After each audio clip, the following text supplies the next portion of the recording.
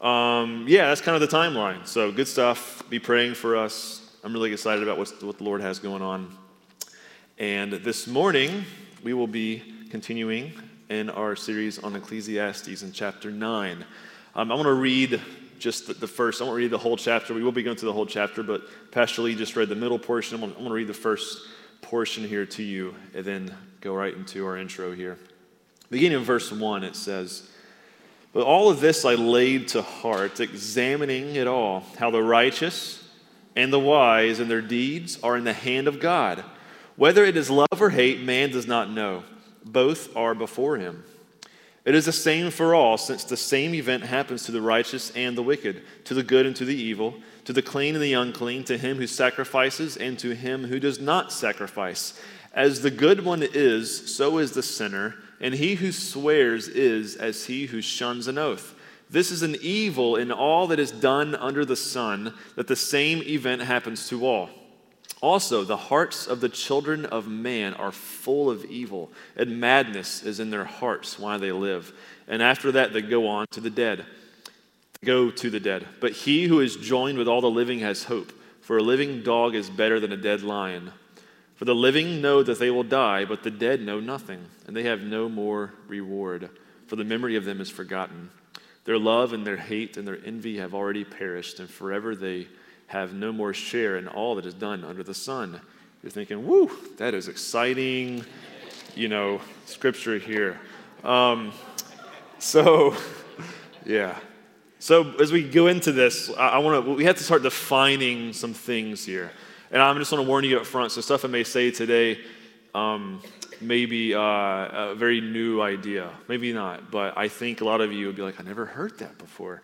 I'm still honestly learning it myself. But I want to define death biblically and define life biblically, because the text that Pastor Lee read about enjoying the woman, the wife you love, and to eat and drink with a merry heart for God. So Solomon's talking about death, and he transitions to life. And so before we start breaking down all these elements, I want to define biblically what is death and what is life.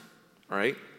So let's start, because Solomon starts off with dealing with the topic of death. And so let's look at this idea of death. How do we define death biblically?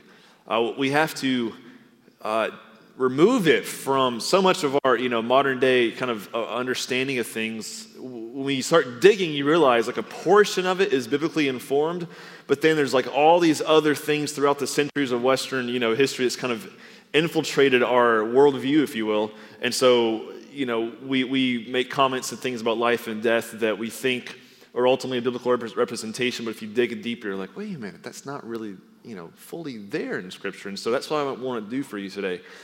To understand death, we have to start in Genesis, right? And so, the idea of life became, that was first, right? Genesis 2:7. Life came when God went down, and it said he formed the man out of the dust of the earth, and it said he breathed into his nostrils the breath of life, and the man became a living creature. That's found in Genesis 2:7. The word for the breath of life, that word breath is translated elsewhere as spirit in the Old Testament. So as we see life initially, and this is where things, oh, okay. Our spirits and our bodies were one. It was never God's intention to have them separate. Life itself as it began meant that our souls, our spirits, however you want to define that, whatever language you want to use for the idea of this immaterial, part of ourselves, it was completely united. God breathed that into us. And in Eden, when we first were created by God, we were one in spirit and body. And that was God's design for us, right? We know that this is his design because what happens at the end of this book, right? What happens to our physical bodies after death? It says it's risen back, and Paul says it's risen back to a imperishable state where our souls and our bodies are reunited together with God again, just like in Eden, and we live forever, not as these immaterial, souls floating around, but no, like a physical earth with our physical bodies forever and ever. That was God's design. That was the original idea of life, all right? And with dependence on God, with the access to the tree of life, this union of our physical and spiritual nature, which was one, was intended to really go on forever, I believe. Right? We had access to the tree of life. We could be with God. And the idea was we were given life. We were given eternal life forever and ever in God's presence. Right? And of course, we know how long that lasted. God gave him essentially, the option of faith. He says, I gave you life. You have the option of trusting me here. I want to tell you, don't touch this tree. There's knowledge there that you never intended to have. But you have access to everything else, including the tree of life. I need you to trust me with this one. I'm your God. I'm your Lord. Obey me and love me as Lord and trust me. And we didn't trust him. We wanted things that did not belong to us. We wanted to be our own Lord and our own God. And therefore, the fall entered into the story. And so if you look at Genesis 3 and on throughout biblical history, we see the definition. I don't know. This is my, 3 parts here. I'm sure it can be defined better elsewhere. But we can define death according to Scripture as a cessation of physical life, separation of God and man, and also separation of soul and body. So this is where we need to start twerking with our worldview here, all right? As Christians, we often talk about dying and going to heaven, which obviously Solomon, even he'll touch on this in chapter 12. He talks about the Spirit returning back to God who gave it, right? Jesus on the cross, right? You'll be with me in paradise. That's the Greek word for garden, if you know that, right? You'll be with me in the garden again. Like, we know that's the case, right? David said when he lost his child, I'll go to him one day. He won't come back to me. So, yes, that is true, okay? But life must be more defined than this. It must be more robust than this, because this idea of our soul separating from our body and going to heaven, that was not God's original design, right? That wasn't part of his plan when he made us. He didn't want that to be separate, but we chose it, right? In his grace, he accepts that, right? And there's very little said about this in-between state of heaven, between the new heavens and new earth and today. Very little knowledge of what that really is, right? There's a handful of verses, and it's an interesting study, but there's not just a lot of information there. What happens between death and when Christ returns, there's just not a lot of information. But the idea of that separation, that was not intended in God's original design. We were intended to be one in spirit and in body, and he's going to reunite that at the end of days. But ever since in this time of separation, right, when we lost the reality of the fullness of life, right, when that eternal aspect of being with God forever and ever was removed and we chose death, right, ever since then we've been yearning for eternal life. We've been seeking for immortality. It's almost like this seed is planted inside of us, and we want something bigger than anything in this life can actually satisfy. We have something that's great, but surely there's something bigger here, right? And it's the idea when we do lose, a loved one and death happens, it doesn't seem natural. Like, this doesn't make sense. This person should still be here. This not fit into, emotionally how we perceive human beings. This person should not pass away. This doesn't fit. We all have experienced this. We all have those feelings, and we're all seeking for that life that simply does not end. This is fascinating. You might know the oldest story. We only found it like in the 1800s, I think, but what the oldest written kind of story is, older than the Bible. Anybody know? The Epic of Gilgamesh, right? Any nerdy people out there read it? I saw a thumbs up from a teacher. That's right, yeah. It's interesting. It's the old Sumerian poem, okay? It dates about 15 to 1800 years before Solomon. This is old stuff, over 4,000 years old, okay? But you know what the topic of it, the first story we managed to write down, it was preserved for us. You know what the topic of it is? The guy's seeking for eternal life. It's fascinating, right? He has this friend. Okay, well, it's how he describes death. And what we just read, listen to this. This is from this poem. It says, no one can see death. No one can see the face of death. No one can hear the voice of death. Yet there is a savage death that snaps off mankind. For how long do we build a household? How long do we seal a document? For how long do brothers share the inheritance?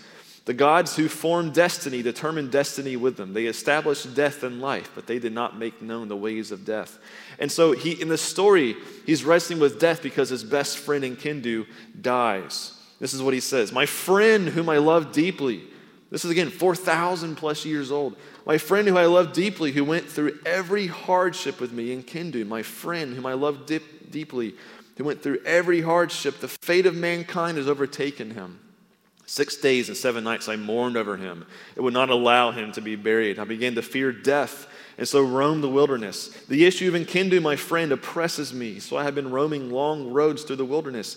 How can I stay silent? How can I be still? My friend whom I love has turned to clay. Enkidu, whom I love, has turned to clay. Am I not like him? Will I not lie down, never to get up again? So Gilgamesh spoke to Utam-Pishtism. There you go. I don't know how to pronounce it. Saying, that is why I must go on, to see Utam-Pishtism, whom they call the far away. So this guy, I want to try to say it again, this guy Utan, whatever, the story goes, he had eternal life. He had immortality. And Gilgamesh's response to his best friend dying, I got to go find this guy to get eternal life from him. And he fails. But the whole idea of why I'm reading this is to show you, for thousands and since the earliest days when we can write on a stone, these are tablets we found like rocks with this poem. Since we can scribble down poems, we've been searching for eternal life. It's fascinating, right? Just even recently, this has not ended whatsoever. Just a few years back in Silicon Valley, some of the nation's most bright and brilliant and wealthiest and most powerful, influential came together to talk about this very topic. All right, to try to figure out, is there a way with our modern science and modern invention and technologies that we can somehow continue to extend life, and even through science, through medicine, through various new treatments and new discoveries, could we, live for 500, 1,000 years? Could it never really end? So they had all these scientists come and all this different research they were doing and talking about things like, oh yeah, we'll just, import young blood into people who are older, and that way it'll rejuvenate their cells. We'll do new stem cell research and rebuild their cells at the, molecular level. We'll do, all these different theories. Okay, well, the magic pill that will reorder your genes so they'll live forever. All these different theories and research and things where they were talking about. The New Yorker wrote an article about it. The article was called The Quest to Live Forever. This is written by a guy named Tad Friend. That's an interesting name, Tad Friend. And the last paragraph, this is how he summed up everything. The wish to preserve life as we know it, even at the cost of dying, is profoundly human. We are encoded with the belief that death is a mother of beauty, and we are encoded too with the contradictory determination to remain exactly as we are forever, or at least for just a bit longer, before we have to go. We are determined to extend our lives and try to live as long as possible at the cost of $3.5 trillion a year in healthcare costs. And we've done a decent job. In the 1900s, we've extended our lives by 30 years in the last century on average, right? So I asked the question, I was reading this stuff and thinking about the definition of life biblically and death. Why do we think life only has meaning as long as we're alive? Like, why are we just so anxious to extend our life, spend all this money on healthcare, do all that we can? Why have I been searching for this for forever and ever?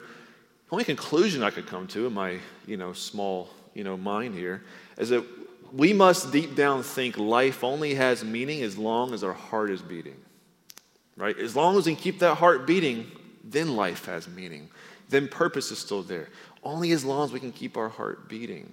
I know it's not as simple as that, but I think one of the foundational elements is that we all maybe instinctively or intuitively think is that as long as my heart is beating, or my loved one's heart is beating, there's still meaning here. There's still meaning in life, right? Which is obviously, secularism that has seeped into things. So then as we now understand God's original intentions for life, we just define that, and the reality of death, right? When those three things, cessation of life, separation of God and man, separation of soul and body. Let's now look at Solomon's words as he deals with death and life, all right? And how the New Testament gives color to Solomon's words. So here's the roadmap, and I know this makes no sense. I'm breaking every rule that they tell you how to preach, but it is what it is. Solomon doesn't write very clearly. So what we're doing, I'm going to deal with verses 2 and 6 and 11 to 12 and talk about the nature of death, right? And then we're dealing with the assurance of our future in God's hands, which is really the first half of verse 1. We're going back to that. And then we're going to jump to what Pastor Lee read earlier, the life of faith and the life of death, and the light of death, 7 through 10. And then we're going to end with 13 through 18 with a quiet wisdom of faithful living. I reordered everything, I know, but that's what we can do to make sense of it. So, right, let's skip ahead. We just kind of talked about this, but let's revisit those verses right? The nature of death, right? It's the same for all, happens to good and evil, the clean and unclean. The other verses he gives after that paragraph, he revisits those thoughts. If you skip down to verse 11 through 12, he says, again, I saw that under the sun, that's a hint, by the way. He writes very, like, you might think like very, almost like nihilistic, like, geez, Solomon, like there's more to life than just this. Under the sun, you think there's a hint what he's trying to say by mentioning those things? You'll see he interlaces his theological understanding of life and death, throughout his observations of like kind of just practical day-to-day kind of life. He throws in the bigger realities. Under the sun, life here, only here under the sun. He says, the race is not to the swift, nor the battle to the strong, nor bread to the wise, nor riches to the intelligent, nor favor to those with knowledge. But time and chance happen to them all. For man does not know his time, like fish that are taken in an evil net, and like birds that are caught in a snare. So the children of man are snared at an evil time when it suddenly falls on them. And that's to be read, understood in conjunction to the earlier verses we read, about is an evil done all under the sun. The same event happens to all, right? How we're all, evil naturally, then we all go to the dead. So the idea, he talks about death really in three ways here. He says, first off, it's unpredictable. We just simply don't know when it's coming. We can predict it, if a certain organ of the body gets sick, you might not last. If, this happens or whatever, it's unpredictable. It does not discriminate, right? You can be the most righteous guy, the most holiest guy in the world. You can be, the most wicked guy. The wicked guy lives to be like 110 years old, and the righteous guy, doesn't. And so, and also lastly, it's not just, right? It's not just. We look at them, we said there's something unjust about death here. We can all agree with those things, all right? And the imagery of a fish swimming that is just, scooped out of the water, and we've all experienced that. It's like it doesn't, ultimately from our, singular view, it does not ultimately make sense, and it seems very surprising. It comes out of nowhere, it seems unplanned, and almost as if, is there really a God behind all of this? Because from our understanding, it seems to be very random. But we say that in light, though, okay, it's not so hopeless after all. We're going to move on. Look how he started all of this. But I lay it to heart, examining it, how the righteous and the wise and their deeds are in the hand of God. Are in the hand of God. That's how he starts, okay? So we're going to talk about that now. We just talked about death and all that, but where's the hope in this? He says, we're in the hands of God. What is he referring to? He's referring to the sovereignty of God, the absolute sovereignty of God, saying that God, in all of our deeds, in all of our lives, they are in his very hand, right? So many times speaking with people, even just the past few weeks, this has happened again. It happens, I'm sure it'll happen many times, and I'm sure you've run into these kind of questions too. People try to understand this. If you're talking about a God who's sovereign, right, but all this stuff happens, and he's supposed to be this good God, I would never wish this upon my enemy that happened to my, whatever friend or et cetera. So how can a good God allow this to happen? It doesn't make any sense, right? And they try to get philosophy and all these different approaches to try to break it all down rationally, understand it all, right? And I used to try to do that too, and I realized that's a foolish game because you're not going to find any answers because no one has. You understand that as soon as in our Western world, we used to have the majority of all the philosophical kind of conversation, if you will, throughout Western history, just kind of assumed the existence of God, all right? But then eventually, we started trying to abandon that and just focusing on reason alone and in science and things like that, that we can try to figure out the world without God, right? And what did that lead to? A complete dead end, right? It led to eventually this World War II kind of scenario where we had major world powers operating beneath atheism and tens of millions of people died. That didn't work. So then what happened after that? Oh, there's no truth. We give up, right? But then now we're realizing we can't go there. There must be some kind of, I'm not any kind of philosophy guy, but all to say, we've not been able to figure this out, right? So what is the beginning of our only hope of humanity? Well, we abandoned God trying to understand the world, and it led to all this tens of millions of people dying. Surely that's not the answer. Surely we need God. And the scripture says, of course you do, because all of life is in his hands. All of life is in God's hands. Right? David, one time he sinned greatly in 1 Chronicles 21. And he took a census, and the Bible says don't do that for reasons of profiting kind of from that. And so God says, look, you sin, you have three options, right? He says you have 3 years of famine, 3 months of invading armies, or 3 months of 3 days of me sending like pestilence and disease amongst you from my own hand. What was David's response? He says, I am in great distress. Let me fall into the hands of the Lord, for his mercy is great, but do not let me fall into the hands of men. So David knows that to be in God's hands directly, beneath his direct action, even under judgment, he still knew that was my only hope.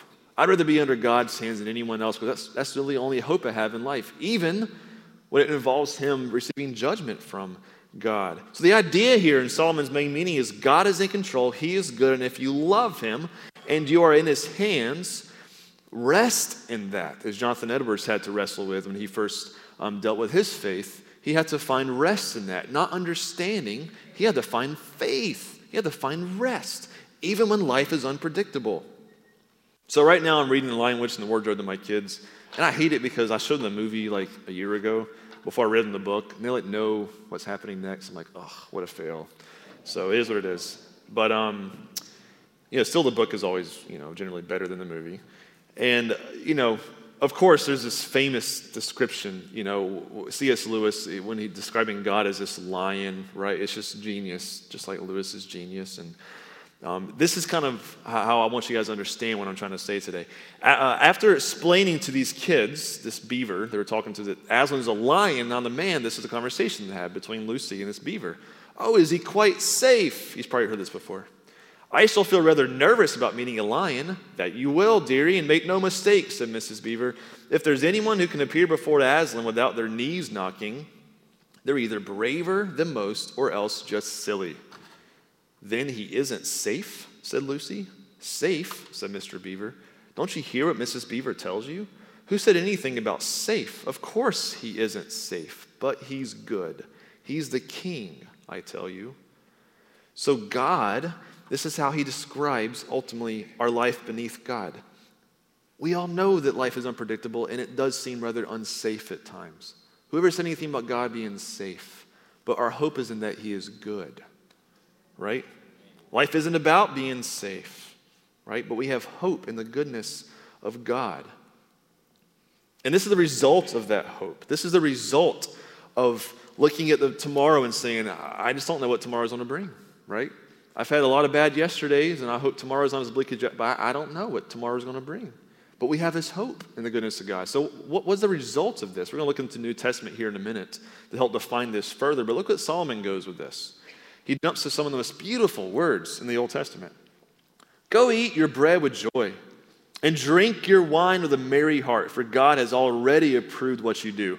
Let your garments be always white. Let not oil be lacking on your head. Enjoy life with the wife. Enjoy life with the wife whom you love, all the days of your vain life that he has given you under the sun. That word vain, it really means vapor. I think that's a bad word to throw. It means like, you can get a spray bottle, how long does a mist last? Like, psh, that's what that word means. Think of a spray bottle, psh, that's your life, right?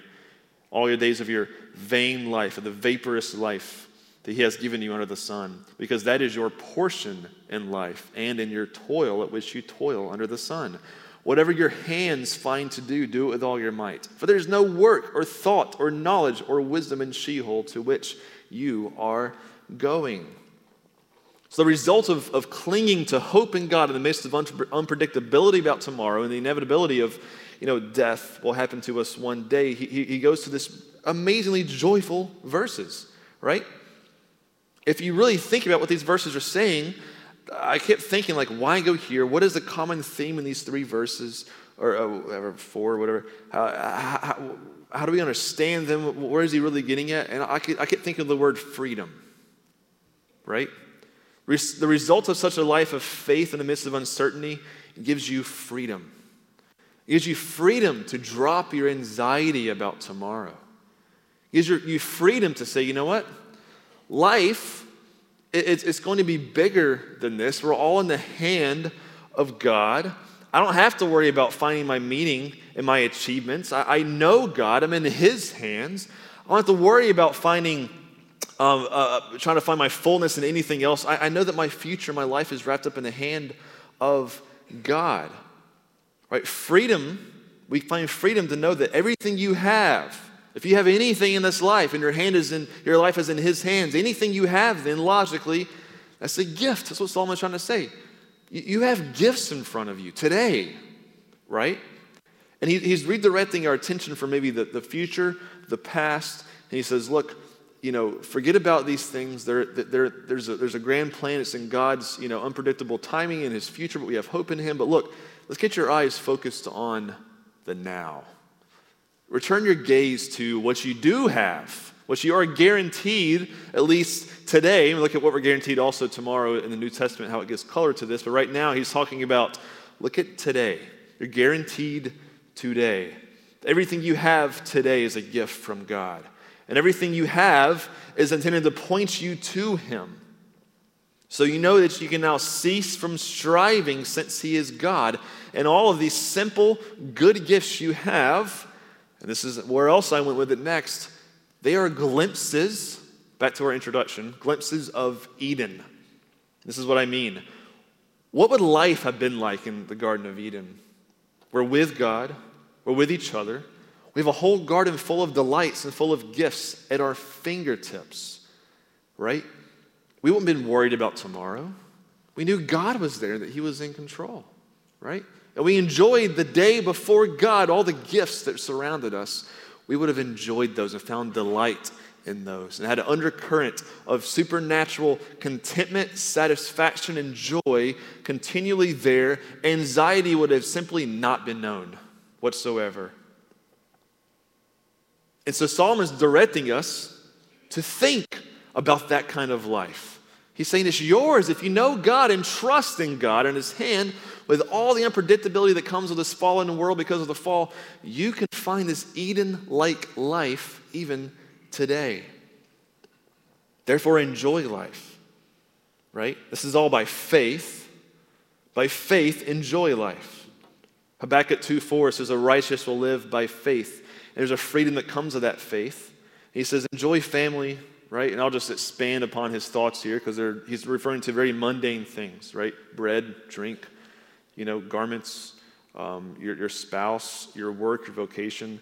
Enjoy it. Family, friends, community, love, intimacy, relationships, all these simple daily things we have in life. Solomon says they're your rewards. And sadly, our eyes are often focused elsewhere as if we have control on the other things, right? And Solomon's saying, no, you have the gift of faith before God. Your life is in His hands, therefore enjoy it as if Eden is yours even today. So now we're going to go to the New Testament because the New Testament just gives color to this. It's like a blank black and white coloring sheet. The New Testament just fills it all in with color. I love it. How does this point to Jesus? As we're going to see, Jesus fulfills all these things. And this is the part where I may stretch your mind a bit, okay? The kind of life that Solomon is talking about, the New Testament actually calls eternal life. So just hear me out. John 3:36. If you read this verse before, I'm sure you have. If you've taken time to slowly read it, you would have noticed something that does not fit into our normal, today's modern evangelical Christian kind of interpretation of this. It says this. Jesus says, "Whoever believes in the Son has eternal life. Whoever does not obey the Son shall not see life, but the wrath of God remains on him. Whoever believes in the Son has eternal life. Whoever does not obey the Son shall not see life, but the wrath of God remains on him." What is missing? If you read that, you may have been expecting it to say something like, will have eternal life. I'm no Greek expert, but that word it's a present tense word. It's talking about now. Whoever believes in the Son has today, right now, eternal life. There is no future tense here. It's talking about your day right now. This is what the whole message of John is trying to say. To know Jesus means that your eternal life begins today. It's yours today. Remember, your soul was never meant to be separated from body. So God's mission in the resurrection was to reunite the two eternally. removing sin forever, abolishing death forever, and reestablishing himself with his people like in Eden by giving you his Spirit today. His Spirit is a deposit of this future reality. Elsewhere, John 17 says this is eternal life. What? Dying and going to heaven? That's part of it, but look what it is. That you know the only true God in Jesus Christ, whom you sent. Therefore, knowing God through Jesus Christ gives you eternal life today. The fullness of life can be yours even today. Then sanctification, the process of us becoming more and more like Jesus, becomes the removal of all that is already legally removed from us, sin. But when sin is defeated and we start finding joy and realizing, wait, washing dishes now can be this act of worship. There was just food on this plate. I got to clean it, but thank you for this food. Thank you for this gift. When you start finding joy in these mundane things, and your life is fully in the hand of God, and you see this, and through Christ it's fully now yours, your joy founded in simply knowing God and Jesus Christ gives you that Eden life today. That's the deposit of eternal life given to you today. There's great power in this Eden-like life today. There's this book I just finished by Thomas Merton. He's a Catholic monk. He lived in the early 1900s. He wrote this book called The Seven-Story Mountain. I highly recommend it. Yes, it's Catholic, but it's absolutely fantastic. It's his autobiography. It reads like the St. Augustine's Confessions. It's great. This is what he says. When he was a kid, he boarded with this French family, I think it was French, for a bit. And this is how he described his French family. He was probably a kid, right? He said this: It is a great pleasure for me to remember such good and kind people and to talk about them, although I no longer possess any details about them. I just remember their kindness and goodness to me, and their peacefulness and their utter simplicity. They inspired real reverence. And I think in a way, they were certainly saints. And listen to this. And they were saints in the most effective and telling way, sanctified by leading ordinary lives in a completely supernatural manner. I think that's what Solomon's asking us to do today. Leading ordinary lives in a completely supernatural manner. Sanctified by obscurity, by usual skills, by common tasks, by routine, but skills, tasks, and routine which received a supernatural form from grace within, and from that habitual union of their souls with God in deep faith and charity. Their family, I don't know, I misspelled something. Their family and their church were all that occupied these good souls, and their lives were full. What a spectacular description of a Christian family, right? And the ordinary skills and routines of life, they were living it supernaturally. The joy they carried for the rest of his life always remained on Thomas Merton. It was a supernatural life. And it can be yours today, right? By knowing Jesus. He can reconcile us back to our Father. We're in his hand, and Solomon says, enjoy life. Enjoy it. This is where we're going to end today. I could keep going forever. I probably got to not do that. There's more. I want to skip a little bit. So the last paragraph here is we're going to go to verse 13 now because we're skipping around. He says, I've also seen this example of wisdom under the sun, and it seemed great to me. There was a little city with few men in it, and a great king came against it and besieged it, building great siege works against it. But there was found in it a poor wise man, and he by his wisdom delivered the city. Yet no one remembered that poor man. But I say that wisdom is better than might. Though the poor man's wisdom is despised and his words are not heard, the words of the wise heard in quiet are better than the shouting of a ruler among fools. Wisdom is better than weapons of war, but one sinner destroys much good. I think Solomon, in all of his flowery poetic language here, why would he go straight to wisdom? This hearken to wisdom right here after mentioning these things. I think what he's trying to say, and commentators generally agree, the connection between this is saying, I just gave you wisdom of how to live. I just gave you wisdom of how to live this kind of supernatural life of faith, right? This faithful life before God. And remember that wisdom is more powerful and stronger and more meaningful than even any kind of might you may have as a king, any kind of glory you may receive in this life, any kind of attention you may receive in this life, the wisdom I just gave you is far superior to any of that stuff. Just like this poor man, people didn't remember him, but he saved the city. So remember that wisdom is much greater than being known as a king who saved the city. He's saying, listen to me. This is important. That's what he's trying to say. Listen to my words. Living with this kind of wisdom, living a supernatural, ordinary life, right? Look at the New Testament here in a minute too. It may not be a glamorous life. Some of you may be called to do something crazy with your life, right? And you may, like, God may say, like, look, just get rid of your stuff and move to, like, the jungles of Africa and go find an unreached tribe and translate the Bible into the language. Like, I have friends that have done that. And they heard the call and they went. So maybe some of you today, something radical like that is your lot. Please, if that's you, listen and go. I don't care how old you are or how young you are. That could be now, right? If that's you. But for most of us, for many of us, that may not be our calling. Maybe that you're sitting in a regular old city like Toms River or Brick or wherever you may live, doing a regular old job, having regular old kids, living in a regular old house, in regular old, well, Jersey's not really regular, but, in New Jersey, all right? It may not be a glamorous life. It may not get a lot of recognition, right? Listen to what Paul says.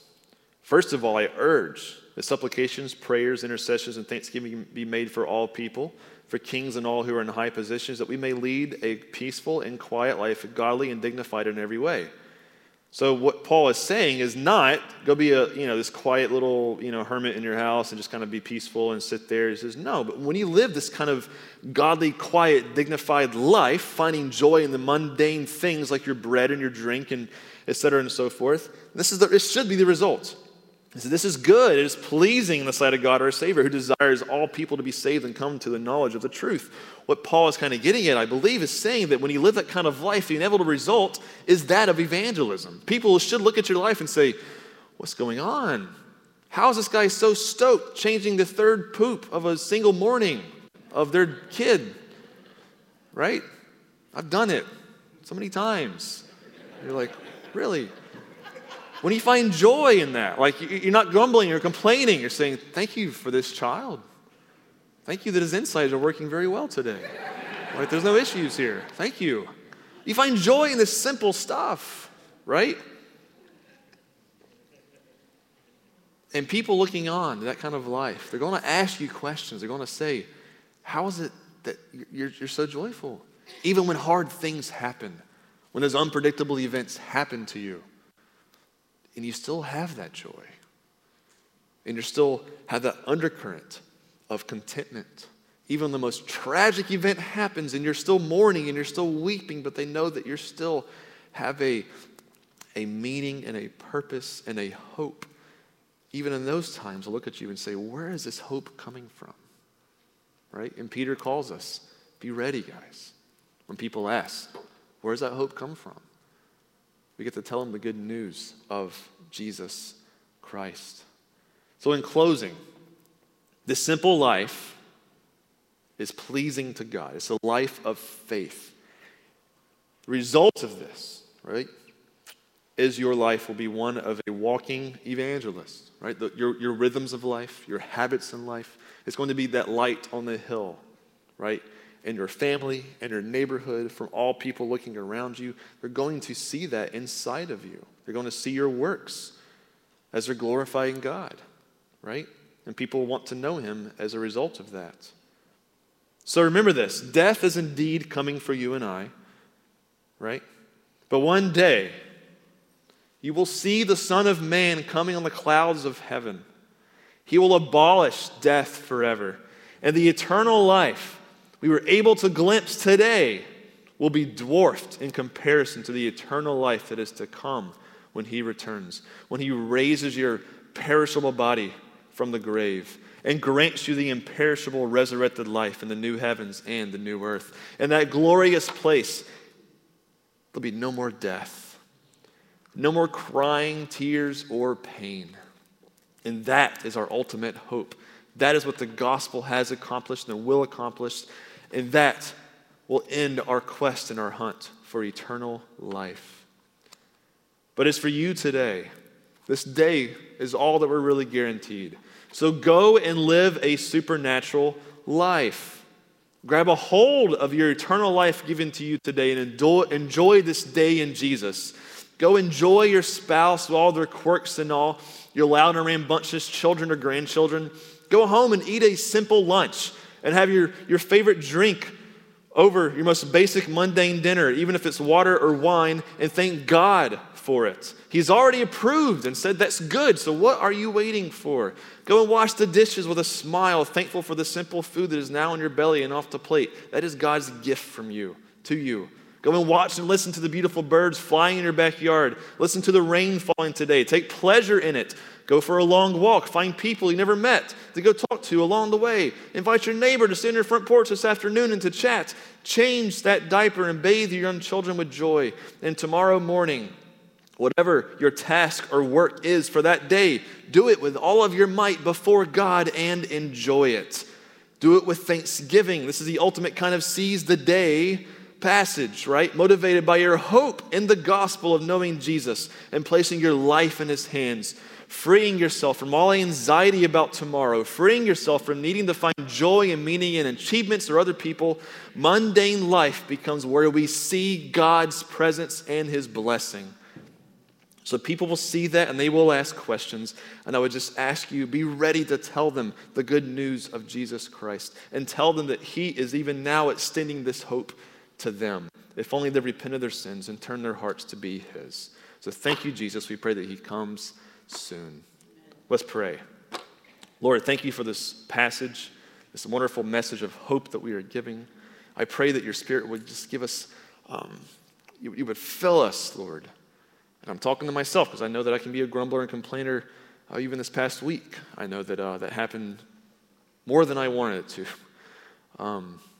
So Lord, help us to see everything in our day-to-day life as a true gift from you. And even this afternoon, let us not waste it, Lord, and forgetting about your hand in our very presence. But Lord, let us look at even this day and what we're given today and just to enjoy it, Lord, before you.